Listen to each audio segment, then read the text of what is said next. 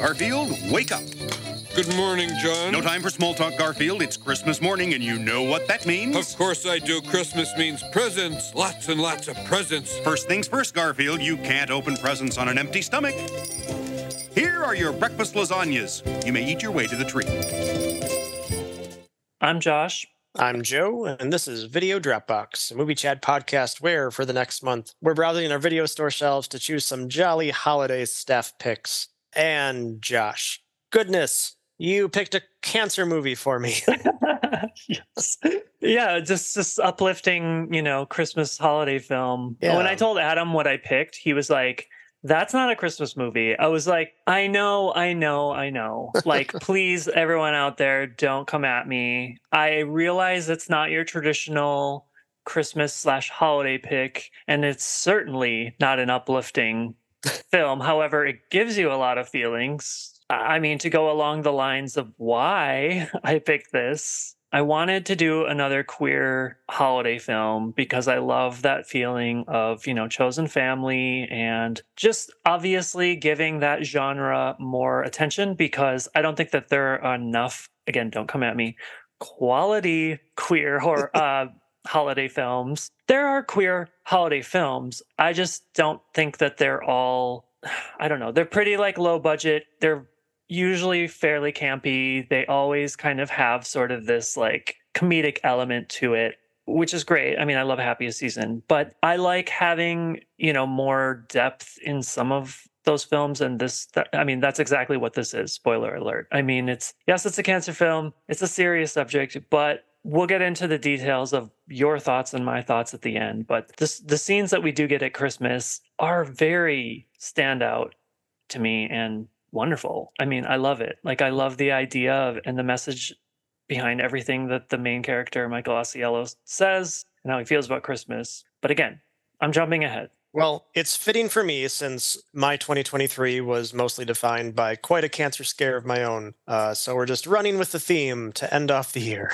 Yeah, I hope this wasn't triggering. I was thinking that because I've had my own health stuff this year too. And, it really makes you reflect. I feel like this time of year and the holiday really makes people self-reflect a lot on their life or their family. And when you add a movie in like this, it can sometimes be for the worse. So you seem to be in good spirits right now. So hopefully you're not totally bummed out. Well, you've been saying that, is it a Christmas movie or not? There are Christmas scenes, there are Christmas themes. So, this comes up a lot where if you're looking at lists of what constitutes a Christmas movie, sometimes there are ones that don't, but still have great scenes. So do you have any favorite Christmas sequences in films that were otherwise not particularly Christmassy?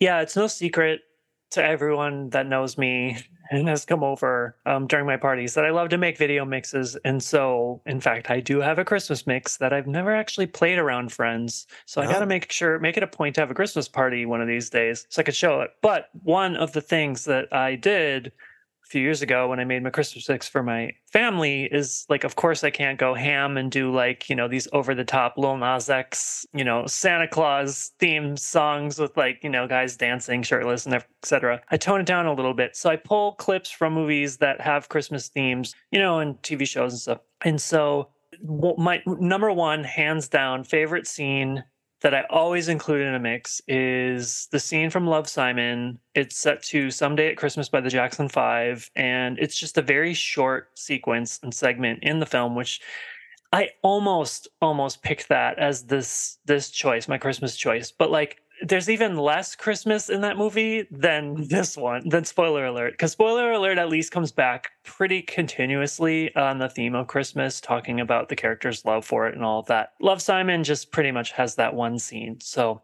I had to say that's top tier. Still every year I post it on social media and it's always my favorite. But then on the broad spectrum, one of my all-time favorite scenes that I'm so thankful that someone showed to me many years ago is from the movie Female Trouble, John Waters and Divine. Of course, it's the iconic I want Cha-Cha Heels for Christmas scene where she doesn't get them and she gets really pissed and just fights with her parents and knocks the tree over, and her mother's just lying underneath. Like, no, Dawn, not on Christmas. It's if you don't know what I'm talking about, look it up. It's iconic. It's fantastic. But then other ones that I did consider for my pick is Bridget Jones' Diary comes up a lot as like a Christmas movie, and I, again, don't necessarily consider it one. I suppose it's probably pretty similar to Spoiler Alert in the way that it's like got elements of Christmas, but it's not like an actual Christmas movie. And then honorable mention, shout out to a previous episode, Go, of course. Oh yeah. Yeah. We have to give a shout out to that. And last but not least, I always include this clip on my Christmas mix as well. Jingle Bell Rock from Mean Girls when they're performing at the talent show, because how can you not have a mix created by an out gay man and not include Jingle Bell Rock? So how about you? Well, my number one favorite scene comes from a Hong Kong movie by Wong Kar-wai, 2046. It's a very melancholy movie, and there's one particular Christmas sequence that is some of the most melancholy the movie gets. The scene's put to Nat King Cole's Christmas song, which is fantastic. So keeping with Asian cinema, there's also a film from Japan called Survive Style 5+, which has never officially been released in America, probably because of music rights, I think. But you can find it if you search for it online. That one's like not really Christmassy at all, but it ends on Christmas. And there's a lot of crazy set and costume design that's really sweet. And then I grew up watching Rocky IV all the time, and that final fight scene, Rocky versus Ivan Drago, takes place in Russia on Christmas. And then there's the James Bond film On Her Majesty's Secret Service. There's a few Christmassy themes there, which I think they even created a Christmas song for. But the villain Blofeld even says, "Merry Christmas, Mr. Bond." And then I was kind of torn with movies that I consider Christmas movies, but I know some people don't, so I didn't know whether to include them. In case there's anyone out there that doesn't consider Batman Returns a Christmas movie, which it 100% is, the final scene in that movie I think is fantastic, where he sees Catwoman in the alley as it's snowing, but then he goes and just finds the cat, and then he gets back in the car, and Alfred says, "Merry Christmas, Mr. Wayne." Yeah, and the music and the score for that last part is just like so fantastic. I was gonna say it almost kind of like fits into the mood that we're having today with like your first pick and mine, Spoiler Alert, that it's sort of this melancholy feeling of like everything's going to be okay, but it's not necessarily ending on a happy note. Yeah. Yeah. You do own a TV set, right? I think my roommate Kirby does. Is that shocking to you? Shocking? No, it's not shocking. I've heard of people who don't have TVs, but I've never met one. It's nice to meet you. Educate me. What's your favorite TV show? At the moment, Felicity. They're doing some new things, but it's also got a traditional, I don't know, there's something comforting about it, and the actors are great. Is she the one whose haircut almost got the show canceled? It is a brilliant show, and you should watch it. Well, to kind of back up your claims of Spoiler Alert being a Christmas movie, it was released in theaters on December 2nd, 2022, and was already video on demand 18 days later. So it was out for Christmas. And then I thought it was also interesting that then fast-tracked it to be on Blu-ray on February 7th of this year, so they got it right in time for Valentine's Day, too. That's a good point. We'll make you real sad for Christmas and then hit you right over the head again for Valentine's Day. Yeah.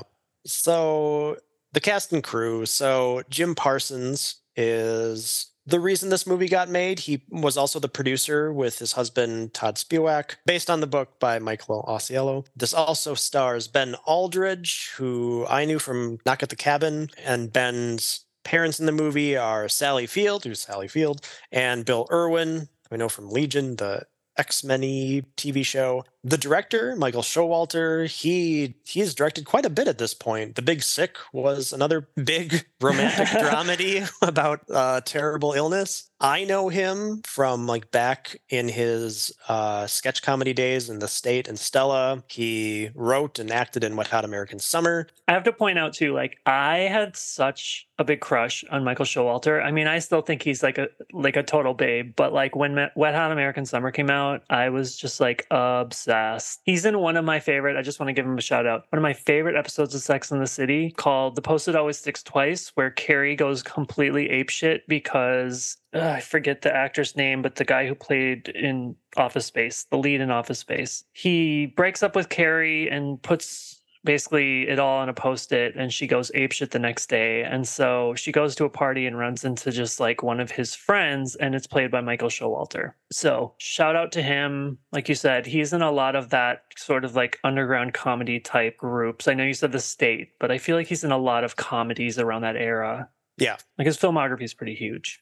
So the screenplay, co-written by Dan Savage, I was surprised at that, but also David Marshall Grant. And then, interestingly, edited by Peter Teschner, who is one of those people who really gets his start in 80s horror films like Society, and then goes on later to edit Charlie's Angels and Josie and the Pussycats. And then in terms of what the critics had to say, let me see, it's Rotten Tomatoes page. Maybe there's a choice quote in here.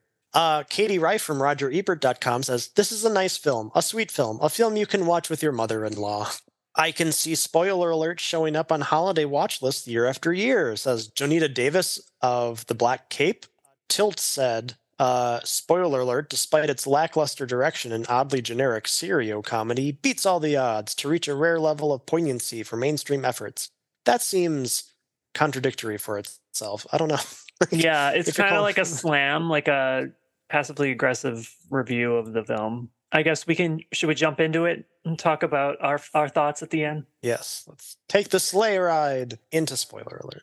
So the score immediately sets the scene because as the title types across the screen, it fades to a shot of our leads, Michael Ausiello, Jim Parsons, and Kit Cohen, Ben Aldrich, lying close to each other on a hospital bed. And in a voiceover, Michael tells us this isn't how our story was supposed to end, but meeting you in the first place was the plot twist I never expected.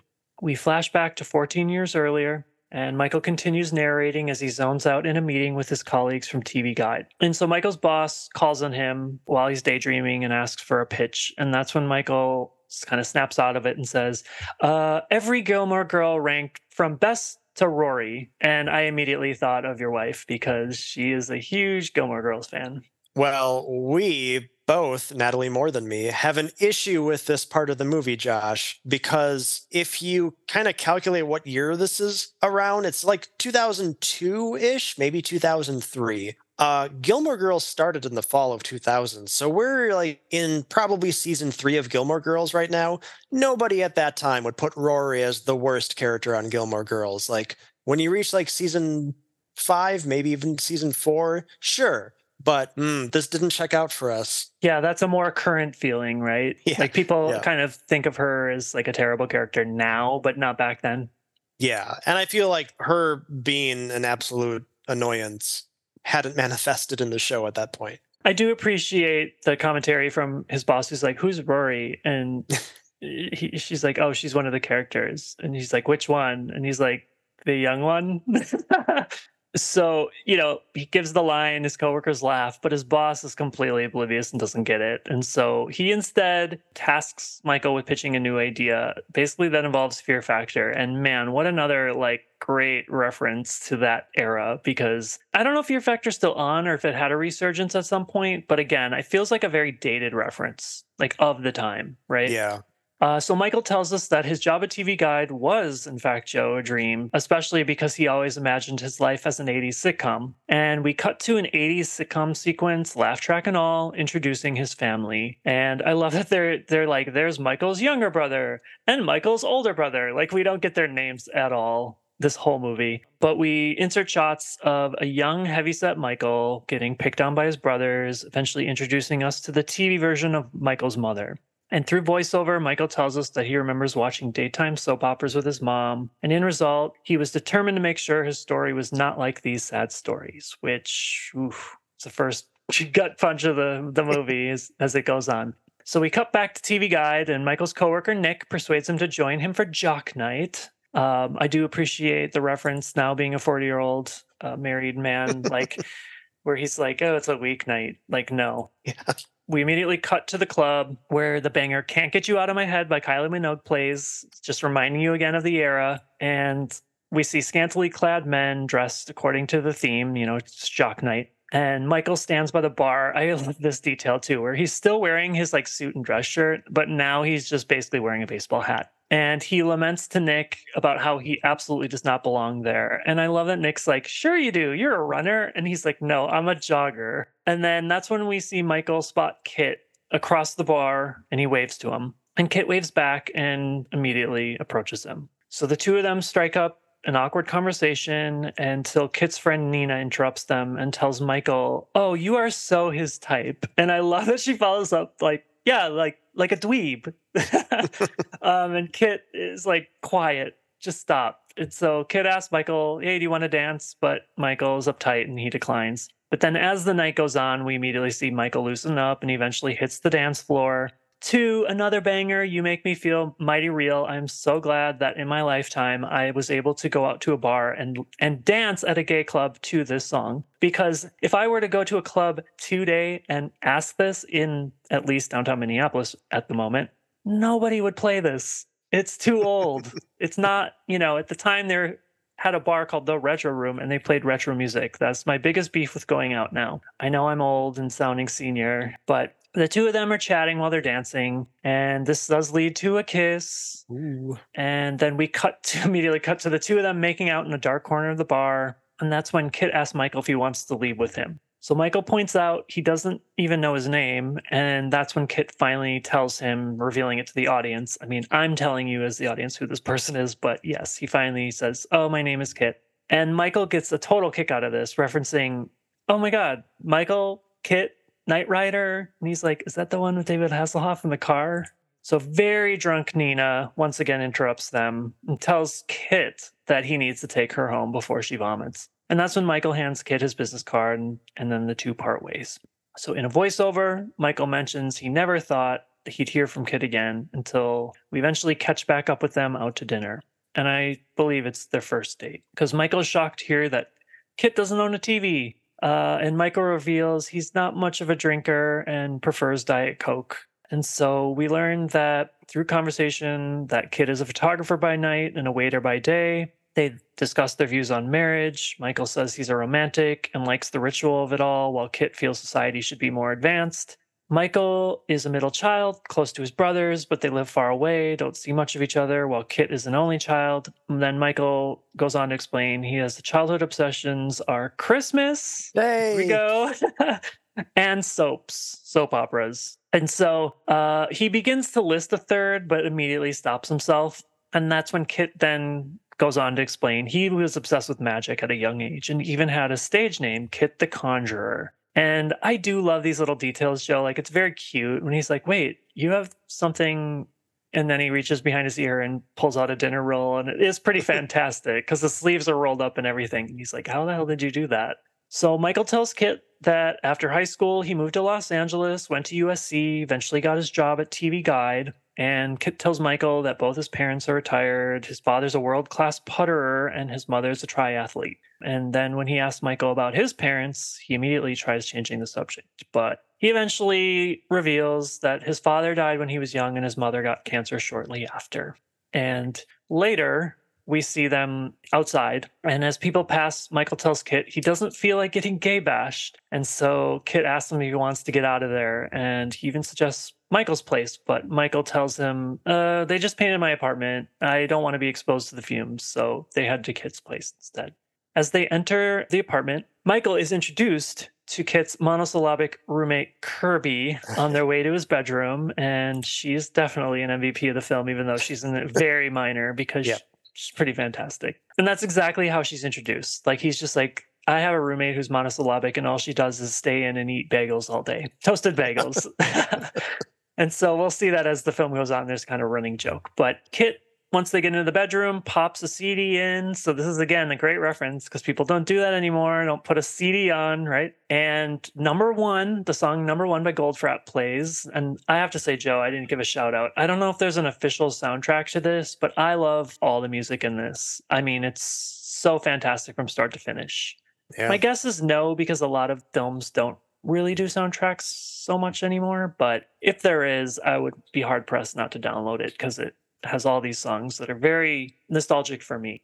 So he puts the song on, offers Michael some weed. He politely declines. Kit makes a move. And then things start getting hot and heavy until Michael immediately freaks out and mentions that he needs to pee. So he escapes to the bathroom, passing Kirby eating a toasted bagel.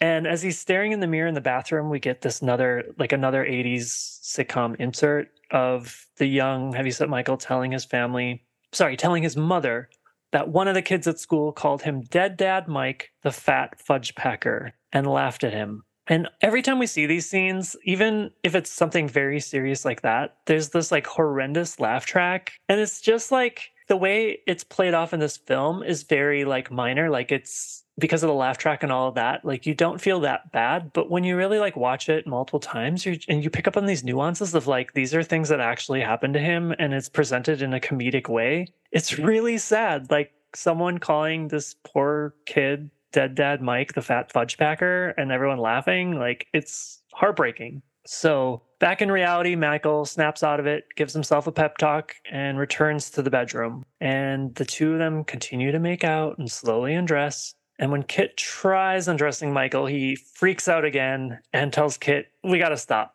And he goes on to explain, "I'm an FFK, which stands for former fat kid, and that he has body issues." And I don't want to reveal too much of my personal life, but I will say one of the reasons why this film is very resonant to me is not that I have my, my own stuff, but my husband, unfortunately, is someone who's very similar to Michael in that way, where he will full on say, like, he was an FFK as well. Like, when we met, he was very thin, but, like, I had no idea his struggle with just, like, the horrendous adolescence. Everyone goes through it in their own way, but, like, he particularly had a pretty, like, rough going of it. And so I think that's why this film really, like, hits on another level for me too. So Kit apologizes to Michael, telling him that they can stop and just talk. And Kit breaks the ice by asking Michael when he knew he was gay. And he tells him, well, 5th grade,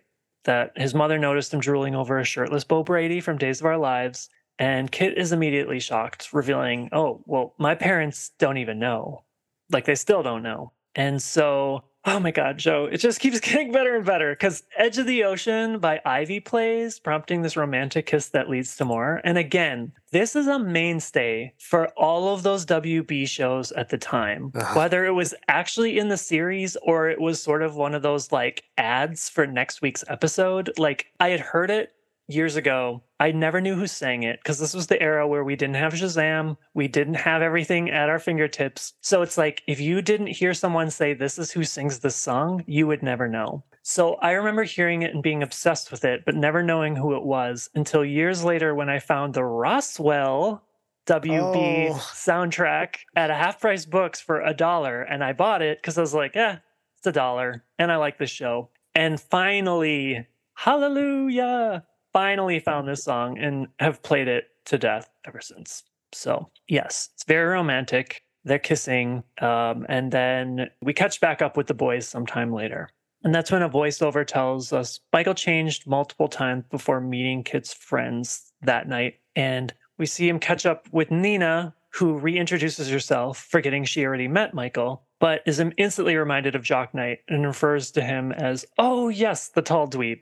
And Kit offers Michael a Diet Coke very sweetly as they make their way through the atelier, and he inevitably wins Nina over and the rest of the friends. And so Kit takes Michael to the rooftop garden, and snaps a quick photo of him before suggesting they head to Michael's place. And Michael is once again hesitant. And Kit is like, hey, what's the deal? What are you hiding? And he's finally gives in. He's like, I'm not hiding anything. Fine, we can go to my place. It's far away, but let's go. So Michael tries to stall before going inside his apartment once they're there, and turns to Kit and says, I just want to remind you, your friends really like me, and I'm just a person. And so the big reveal is when Michael shamefully opens the door, Kit is greeted by this giant statue of Papa Smurf. And then as he's walking through the apartment, you see more and more miscellaneous Smurfs memorabilia. And the best is when he moves to the bedroom and he's like, oh God, there's more. and he finds it decked from like floor to ceiling and Smurf stuff. I mean, it's not hoarder level where it's unorganized. It's very well organized. It's just like wallpapered and everywhere. So I love that Kit's immediate reaction, besides silence, is I just don't know what to say. Is this a fetish? And he's like, God, no. Michael explains it's a hobby and that he started collecting when he was 10. And every Sunday after he helped his mom shop, she would buy him a new figurine. And so after she died, he did take a 10-year sabbatical until eBay came along, which enabled his obsession.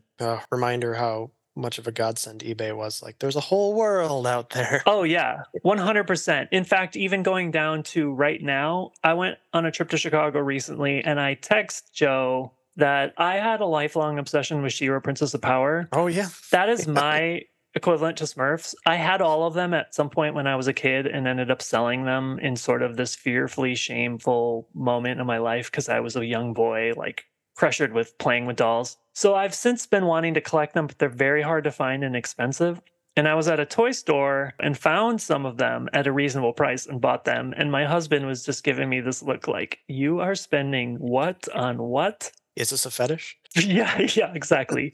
But now I'm the proud owner of at least, I'm looking at them right now, 1, 2, 3, 4, 5. 5 She-Ra action figures, not dolls. So I can relate. But Michael explains the Smurfs thing basically transports him back to a time before his mom died when things were easier. And that's basically why he still keeps all that stuff. Yes, it's some obsession, but it goes deeper. So Kit is speechless. I mean, Michael begs him to say something, but instead of kind of telling him how he feels about the Smurfs thing, he immediately just says, I fooled around with someone at the gym and I feel guilty. And Michael's like, why are you telling me this? Kit's like, well, we never had the exclusive talk and feeling guilty is new for me, and that he's never really had a real relationship or boyfriend before. And that whenever he got too attached, he basically ended it. So Kit continues to tell Michael, you scare me. I'm scared. I've never felt like this before. And Michael echoes that statement by telling him, you know what? I'm actually afraid I'm going to fall in love with you and that you're going to break my heart. And so voiceover tells us that Smurfgate almost derailed their relationship, but by Christmas, they were back on track. And at Kit's place, we see, Kit unwrap a gift from Michael. And I love this because it's a 1960s Sneaky Pete's Broadway magic show box, which I'm not sure if those are real or if they made it for the movie, but to me, it looks like authentic. Yeah. And Kit is speechless. I mean, he loves it. And Michael tells him he got it off eBay and even resisted buying an ultra rare Christmas Carol Smurf. And so Kit tells Michael he has a gift for him too and leads him to the closet. And inside the closet is a little sign that reads Michael. And Kit tells him that he basically made him an area for him to leave all the things when he comes over. And Michael stares at him and begins to say, I love you. But Kit immediately beats him to the punch, like saying, I love you. And they fight over who said it first. But then, Michael concedes and basically does end up saying it properly, leading to a kiss. We transition to Michael visiting Kit in the hospital. And voiceover assures us that, don't worry, we're not at the bad part yet. It's revealed that Kit actually had appendicitis and was hospitalized. And while Kit is resting, Michael was tasked with calling his mother to let her know that he's okay and to not visit. But Michael's immediately intimidated and intrigued by his mother and mentions that he'll tell him that she's on their way, like both parents are on their way. So Kit mentions that, my parents always stay with me, so you have to go to my apartment and remove anything that's suspiciously gay. And so we get sort of this montage of Michael and Kit D-gang in that quote of the movie. They actually say that, D-gang the apartment. It's pretty hilarious because there's a lot of things that are just really obnoxious, like that are not gay, like a neutral colored sweater that he grabs and just is like, no, we can't. I got to get rid of that. But of all these items, it does include Michael's Christmas gift. And so he kind of stares at his name for a second and then takes down the little sign. And you can tell he's pretty heartbroken over it. So another relevant moment I just want to point out is when I lived with my husband for the first time, he was not out to his parents. And so I can relate to this scene as well, because every time they came over, I had to move all my stuff back to the second bedroom and act as if we were not a couple. And they are now accepting, as of today, they know it all worked out in the end. But another reason why I think this is a movie that just really gives me more feels. So You know what it's like to de-gay an apartment. DK the apartment, yes. And you know what my solution was to that? Other than moving things out of the main room, I just didn't go. Adam would just be there with his parents alone, and I would just leave because I can't hide who I am. Anyone who's listening to the podcast knows that, right? So Michael returns to the hospital after de-gaying the apartment. He meets Kit's mother, Marilyn, played by Sally Field, who is helping him Kit leave the hospital. Kit's father, Bob, eventually enters, and Michael is introduced to the two of them as a friend. And then the gang heads back to Kit's apartment. Inside, they run into Kirby, who's just awkwardly reading a book, like in the living room next to them while she's eating a bagel. She stares at Michael, Bob, and Marilyn, who uncomfortably make small talk while Kit kind of is out of the room doing something. And when he returns, it gets even more awkward because his parents are sort of just trying to figure out, like, what is the relationship to Michael? Like, who is this guy? How do you know him? What's going on? And Kit is dancing around the topic. But I love that it just leads Marilyn essentially to ask, like, what is going on? Who is this guy? And Kit blurts out, he's my boyfriend, followed by, I'm gay.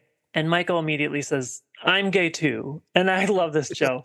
Kirby then turns to them and says, I am also gay, like very monosyllabic. And this is like the most shocking thing to Michael and Kit. They just kind of look at her like, you are? And she's like, yep. So Marilyn's more upset that Kit didn't feel like he could tell her, pointing out that they talk all the time. And both parents thankfully immediately accept their relationship. So we learn that not long after this, Kit and Michael moved into their first apartment together. There's a montage of them moving in and toasting with a bottle of champagne. And then we cut to, again, another Christmas scene where it's their first Christmas together. Basically, we see like sort of a pan of the apartment. And I appreciate that we get a quick shot of Michael's toned down Smurf collection in the corner. Because, again, he's just being himself. And then we see miscellaneous Christmas decorations spread throughout. And Michael's wearing a Christmas sweater and dressing up the Christmas tree. And I love that Kit, risky business, like slides into the room and gives Michael a hard time about the excessive amount of tinsel, Smurfs, and even a bright blinking star like on the tree. He's like, I do see some Smurfs. And so Michael asks Kit to lie under the tree with him.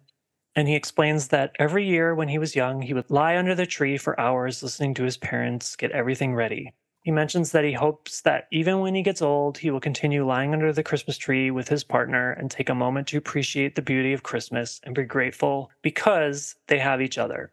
This is why I'm considering this a Christmas movie, because this scene is very sweet and very Christmassy. And makes for the movie poster, right? Mm-hmm.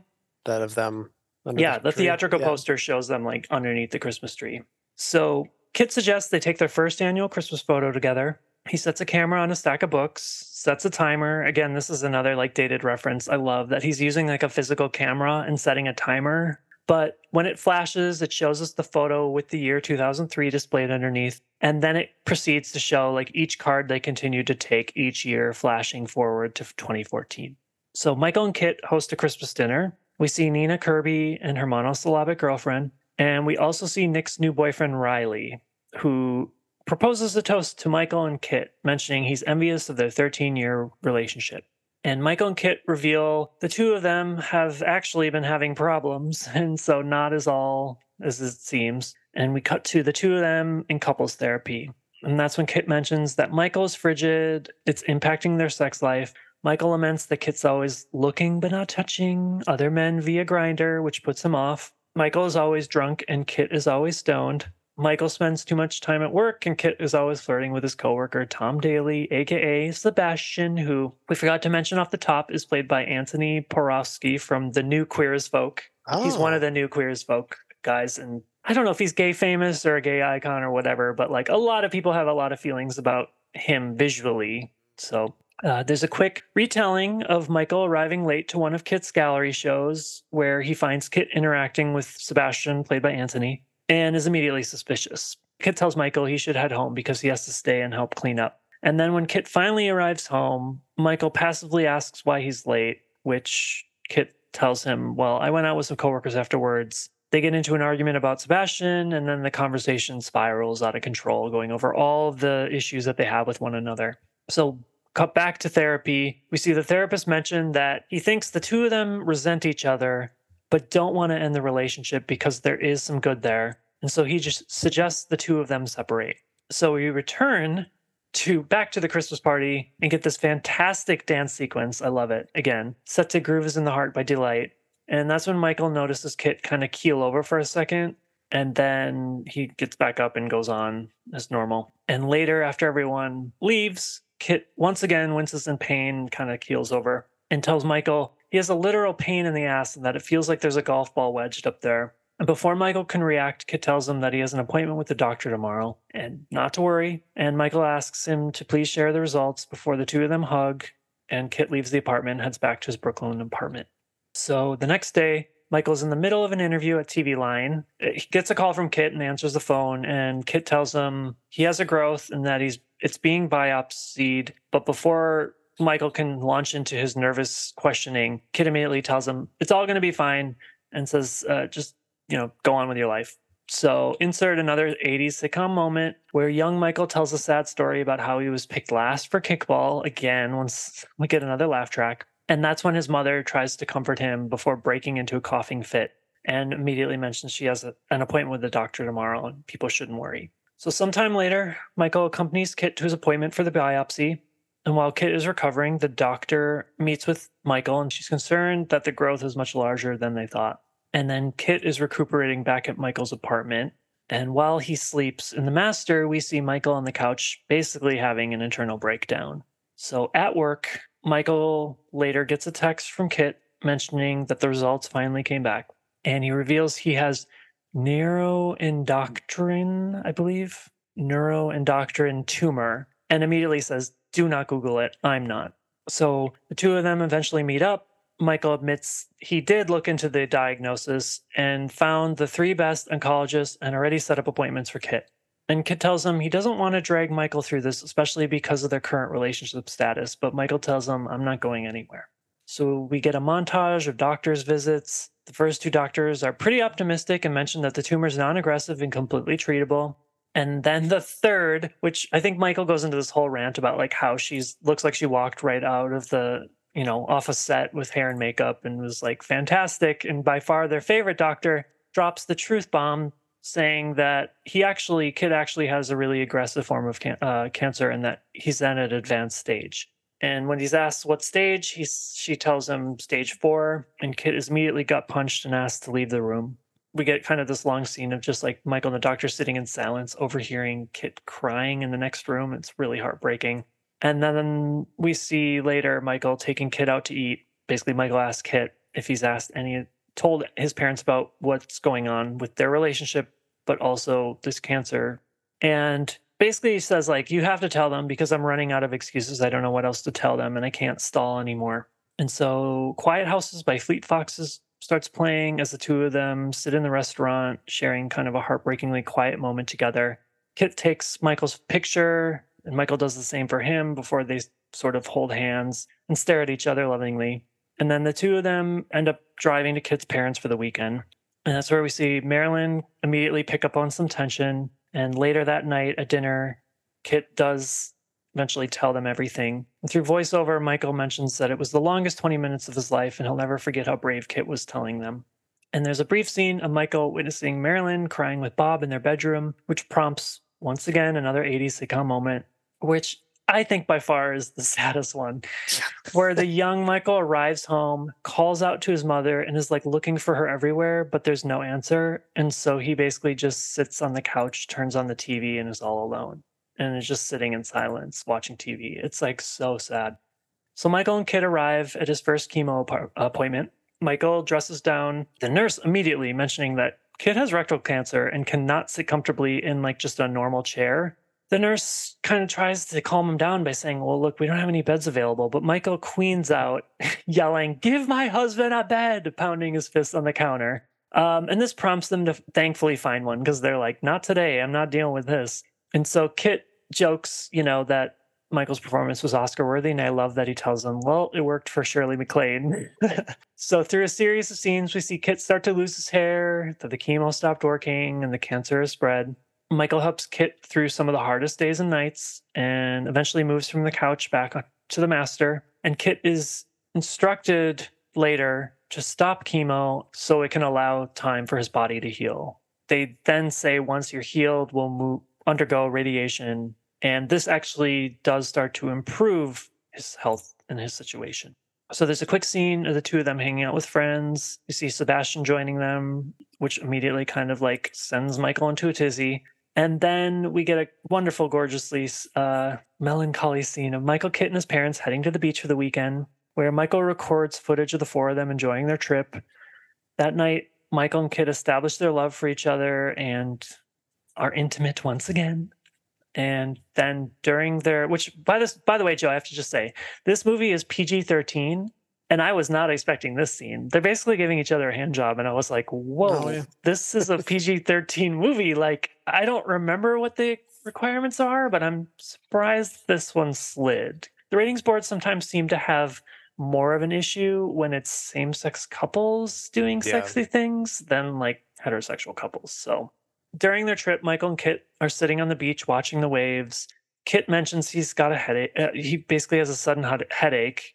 And then we immediately cut to the doctor telling him that he has nodules that have spread near the brainstem, which is causing the headaches. And the doctor predicts that he has about 6 weeks, and all they can do is address Kit's symptoms and manage his pain.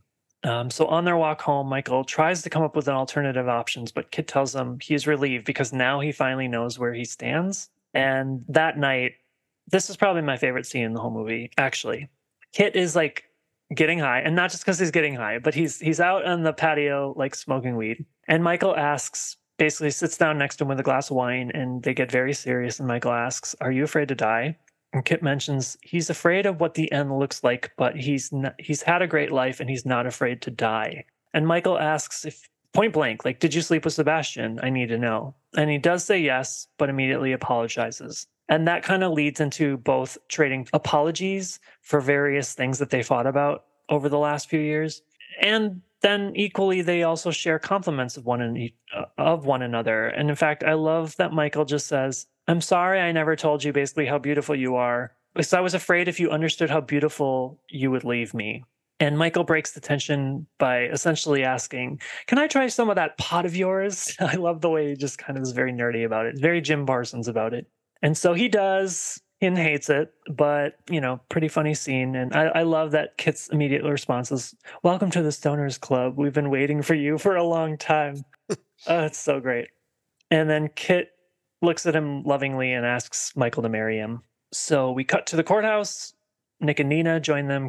I love this too. Crashing a Law and Order shoot, which is very so believable in New York. Like, they're probably always filming at the fucking courthouse, and they just do not give a shit. They're just running right in front, and they're like, "Hey, get out of our shot." And Kit and Michael are married, and then call Kit's parents to break the news. And through voiceover, Michael mentions that they got one last Christmas together, woo! Where Marilyn and Bob visit and join, with some of the rest of their friends. And we get another great banger, I think one last banger, "Dancing on My Own" by Robin. Oh, yeah. As they're watching, RuPaul's Drag Race, spending time together. And then again, this just breaks my heart. It is so, once the movie's done, you think about these little moments, but Michael envisions while they're laying there on the couch next to each other, him and Kit older, lying under the Christmas tree, and basically what it would have looked like. And then it immediately cuts to the hospital where we see Kit is being admitted, and friends and family visit him. Michael invites Sebastian. Sebastian does, makes peace with Michael and thanks him for inviting him. And later, they're all standing. It's Michael and Kit's parents, and Kit is just non-responsive, laying in the bed. And that's where Michael asks the nurse, how long does he have?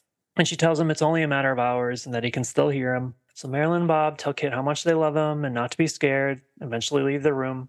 And that's when Michael climbs in bed next to him. He stares at him until a director yells, "Cut," which is very disorienting. And then Kit stands up, leaves the room, and Michael is confused as the film crew rushes all around him. And I remember both of us, Adam and I, both had the same reaction. We're like, what the fuck is going on? But we, as viewers, learned through voiceover, it's another fantasy by Michael, who basically says, what if this didn't have to happen? If this was just a scene? And Michael chases after Kit in the hallway of this film set and introduces himself and essentially tries to get an interview with this quote-unquote character of Kit. But a crew member keeps telling him that they need they need him. They need him. Kit, you got to go. Come on, let's go. Let's go. And Michael asks, wait, I got a few questions, and says to Kit, basically, what's next for you? How do you feel right now? And eventually it kind of switches to more of a personal question. What about me? What should I do next? And Kit tells them, you're going to be fine. You're going to be okay.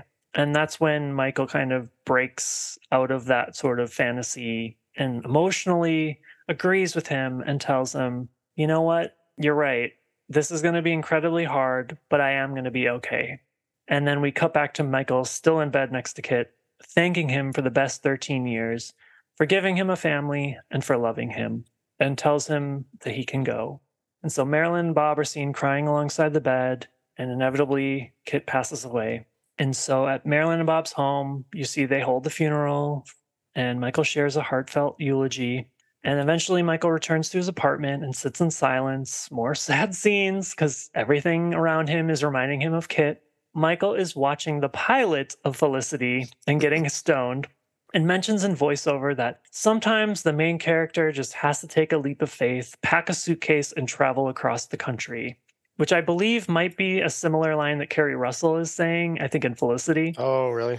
Sometime later, we see Michael recreating basically this like visual of, Felicity putting her bags in a taxi cab and like driving to the airport, because he is headed towards JFK, where he talks to the cabbie saying he's headed to Los Angeles.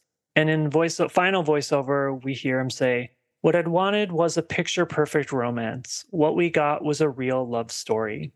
And so we sort of have the fake out credits where it shows, the details of the director and the writers and all that. But then, just to run you over one more time, if you keep watching, it cuts to real footage of the real Kit and Michael. Basically, it's not of Michael. It's the real Kit from the scene where they're at the beach, where he's blowing bubbles, and it's just sort of them interacting. And it's just really heartbreaking because, again, like a movie like this, you can walk away and be kind of like, okay, that was really sad, but it was a movie. But this one's like, no, this was actually a real person and this actually happened. And so we're just giving you like this tender, sweet moment, but it just really like fucked me up. I don't know how you feel, but like just seeing like the reality of it, because you can't separate it, and walk away being like fiction. It's not real. Everyone's happy. They all lived happily ever after. Yeah. So then it finally ends, and that's our end credits. But Joe, I'm dying to know, what did you think? I enjoyed it. I typically have problems with true life stories because I feel they get really over dramatic. And I guess it's more like biopics I can't stand. That might be my least favorite genre of movie. But this one I thought was effective. And I keep feeling like having criticisms, but then feel bad about it, that I'm criticizing this real story about cancer. So no judgments here. You can have criticisms about a story because we don't know what's real and what was, fabricated for just the film. I don't want to say it was fake, but I mean, I'm sure there was punched up for film. And I don't know exactly what I would have liked more of, but I feel if Michael Showalter was going to do the scenes of the 80s sitcom, like the fantasy, like I liked those, especially what you said when he is all alone calling for his mom. That scene's great. I don't know if I wanted more of that. And I feel it actually kind of took me out. Like when you said like, oh, what's going on? The ending when the director says cut, and then, it's like, oh, it's the fantasy of them on the film set and Michael's interviewing Kit. It's a fantasy, but it's a fantasy in a different style than the rest of the movie had been building up. So that part didn't hit me as much. But I think overall, it's an interesting story. I don't know. Have you read the book? I haven't. This is something that, again, like these stories don't necessarily draw me into like wanting to read. Like I can watch them in like a film, but reading them, I don't know, like at least in this film, like, or a film, you get these little moments like the groove is in the heart and like these kind of fun things that make you smile, that you're like, oh yeah, like earworms, I'm sure you get these cues in books. It's different. So no, sorry, long-winded way of saying I haven't read it, but I would be up to it actually. I was curious. And just one other thing that I guess I just remembered. I thought it was kind of interesting to see Jim Parsons in a role that wasn't Big Bang Theory. Yeah, I actually enjoy Jim Parsons more in serious roles or dramas than I do comedies because, like, I was never. Now I'll be fair. Like, I haven't watched Big Bang Theory because there was just something about the show that just wasn't for me. I mean, maybe if I sat down to watch it, I would like it. I just a lot of those CBS shows. I don't know if it was sort of the ads for them and the promotion and the sort of the hype, but like I just never was really drawn to them. And so yeah, I don't know. There's just something about like the comedic stylings of Jim Parsons that never clicked with me. But the drama I love, like all day, every day. Like I loved his turn in Boys in the Band, and that has like its own comedic moments. Or this, it has comedy in it, but it's Yeah. fairly primarily a drama. So I agree with you on that. And I'm also going to say, like, I 100% am with you on the ending when it takes you out with the like cut scene, because here's my thoughts. I have a love hate relationship with that moment. I don't like everything from the moment they yell cut to when he's like asking him all these questions. But the moment it pulls me back in and I love it is when he's like flips back and is basically looking at him, and you see like, oh, this was all because this is their way of saying like, I'm trying to say goodbye to you and have an interaction with you. And I almost wish there was a better way that they could have did it instead of this like sort of over the top like, oh, I'm an actor and I'm interviewing you and cut, you know what I mean? But I liked what they were trying to do, and I think that's the moment I fell back in love with it, is when they were like, what am I going to do without you? And he's like, you'll be fine. And I had no problem with the 80s stuff. When you see the first one and it does the whole like Full House type opening theme, I can see how people might look at it and be like, cringe, eye roll, like, what are we doing here? But then as it goes on, it's styling of 80s sitcom, showing that it's supposed to be like this hilarious moment. But in fact, every single scene you see is something deadly serious. And I love that it's like basically his way of like making something serious light, even though it's really dark and fucked up. So, I mean, this has only been out since last Christmas, but do you see this being a holiday tradition? I don't know if I would say a holiday tradition, but I definitely would say this is a film I would watch once a year, because regardless of how it ends and the seriousness of it, and it having Christmas, like, you know, some Christmas movies, like I just listened to a podcast that covered Black Christmas, the, you know, original 1970s horror film. And they were saying that it was really hard for them to watch that in July because it's so atmospheric that it really is just, you can watch it. It just doesn't hit you in the same way, because when you're watching it around the season, you just take away way more from it. And so I feel like, spoiler alert, is the opposite, where like you could watch it any time of year. And yes, it has Christmas scenes, but you're not going to be like less impacted because you're watching it in the broad daylight in the heat of summer. Like, I think you could watch it any time of year and still love it.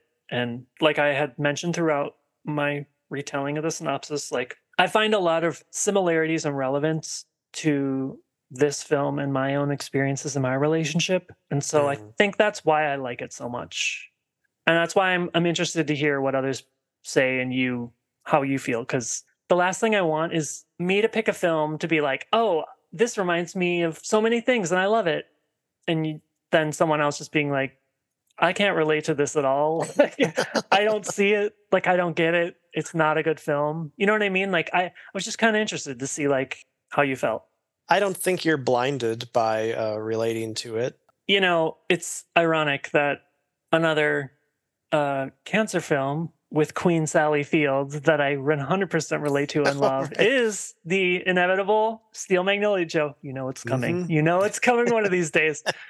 But yeah, I mean, that's another one that like I have to say, like, yeah, I mean, it's about heterosexual relationships and these, you know, like Southern people that grew up in the South and have this Southern culture that I have no experience with, but like still love it so deeply. And I don't know, like just find it so iconic, the whole film.